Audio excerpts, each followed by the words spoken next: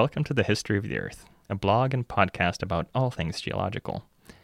I'm your guest host, geologist Peter Yakovlev.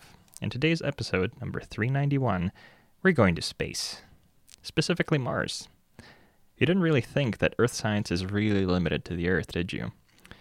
Our topic today will be the Valles Marineris. The Valles Marineris is a long series of canyons east of Olympus Mons, the largest mountain in our solar system. These canyons are about 4,000 kilometers long, 2,000 kilometers wide, and up to 7 kilometers deep. On terrestrial scales, the Valles Marineris is as long as the distance from New York to Los Angeles. That's about the same as Beijing to Hong Kong or Madrid to Copenhagen for our international listeners. They are as wide as central Florida, central Italy, or the middle of the Korean peninsula. 2.5 times deeper than Death Valley, though only 60% of the depth of the Marianas Trench, the lowest point on Earth. Not to be outdone, our planet, Earth, has even bigger valleys. These occur at the oceanic ridges, where plate spreading takes place. The longest rift valley on Earth lies in the middle of the Mid-Atlantic Ridge, and it is more than double the length of the Valles Marineris. But let's not belittle Mars. After all, while we have a pretty good idea for how oceanic rifts form on Earth, there's quite a bit of debate about how Mars' Great Valley formed.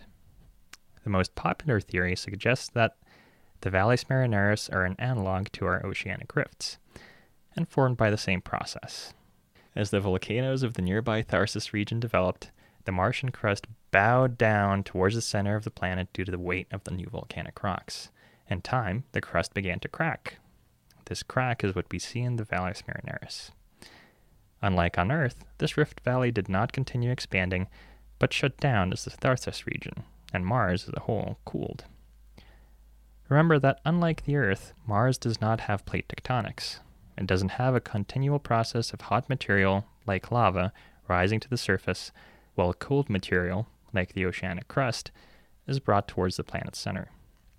More recent work has used satellite images and high-resolution elevation data to develop new insight into how the Valles Marineris formed. While images from the 1970s Mariner 9 orbiter were quite blurry by today's standards, new missions since the late 90s and early 2000s have given us a better view of the Martian surface than we have available for the Earth. The Mars Reconnaissance Orbiter can take images where each pixel is about half a meter, or 20 inches on a side. That is, the color on each image is the average of an area of a quarter square meter, or 2.5 square feet. It can then use image pairs to estimate the elevation of any point on the Martian surface with a pixel size of around a quarter meter, or about 10 inches. These new satellite images include multispectral data, or images that look at different wavelengths of light. The camera on your phone works the same way. There are sensors that pick up red light, green light, and blue light. Your phone records the intensity of each color in each part of the image, and then plays it back on your phone's screen to create a picture. Some of the satellites orbiting Mars take this to the next level. They don't just take different slices of colored light, but also longer wavelength infrared light. If you've ever seen an image from a thermal imaging camera, you know what that is. Parts of you show up as hotter or colder on the screen. It's the same with the surface of the Earth or Mars. Scientists can compare the intensity of different wavelengths of light from each point on the surface. They can then compare these values with what would be expected for different rock types. In other words, we're able to roughly determine the types of rocks on the Martian surface without ever setting a boot or a rover tread on the red planet. Data from these images has shown that the Valles Marineris have layered rock formations both on the sides of the canyons and within them.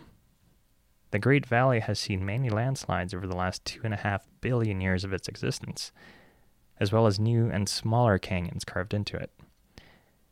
Scientists speculate that rather than just forming as a big crack on the Martian surface, the Valles Marineris have been sculpted by flowing water, either in its liquid form as rivers or in its solid form as glaciers.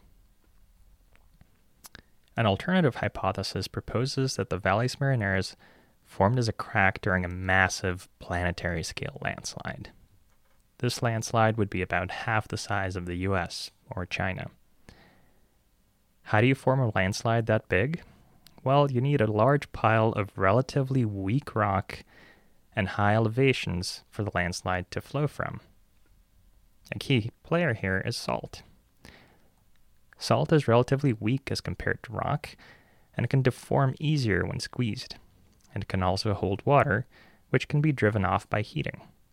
On Earth, weak salt layers are partly responsible for undersea landslides in the Gulf of Mexico.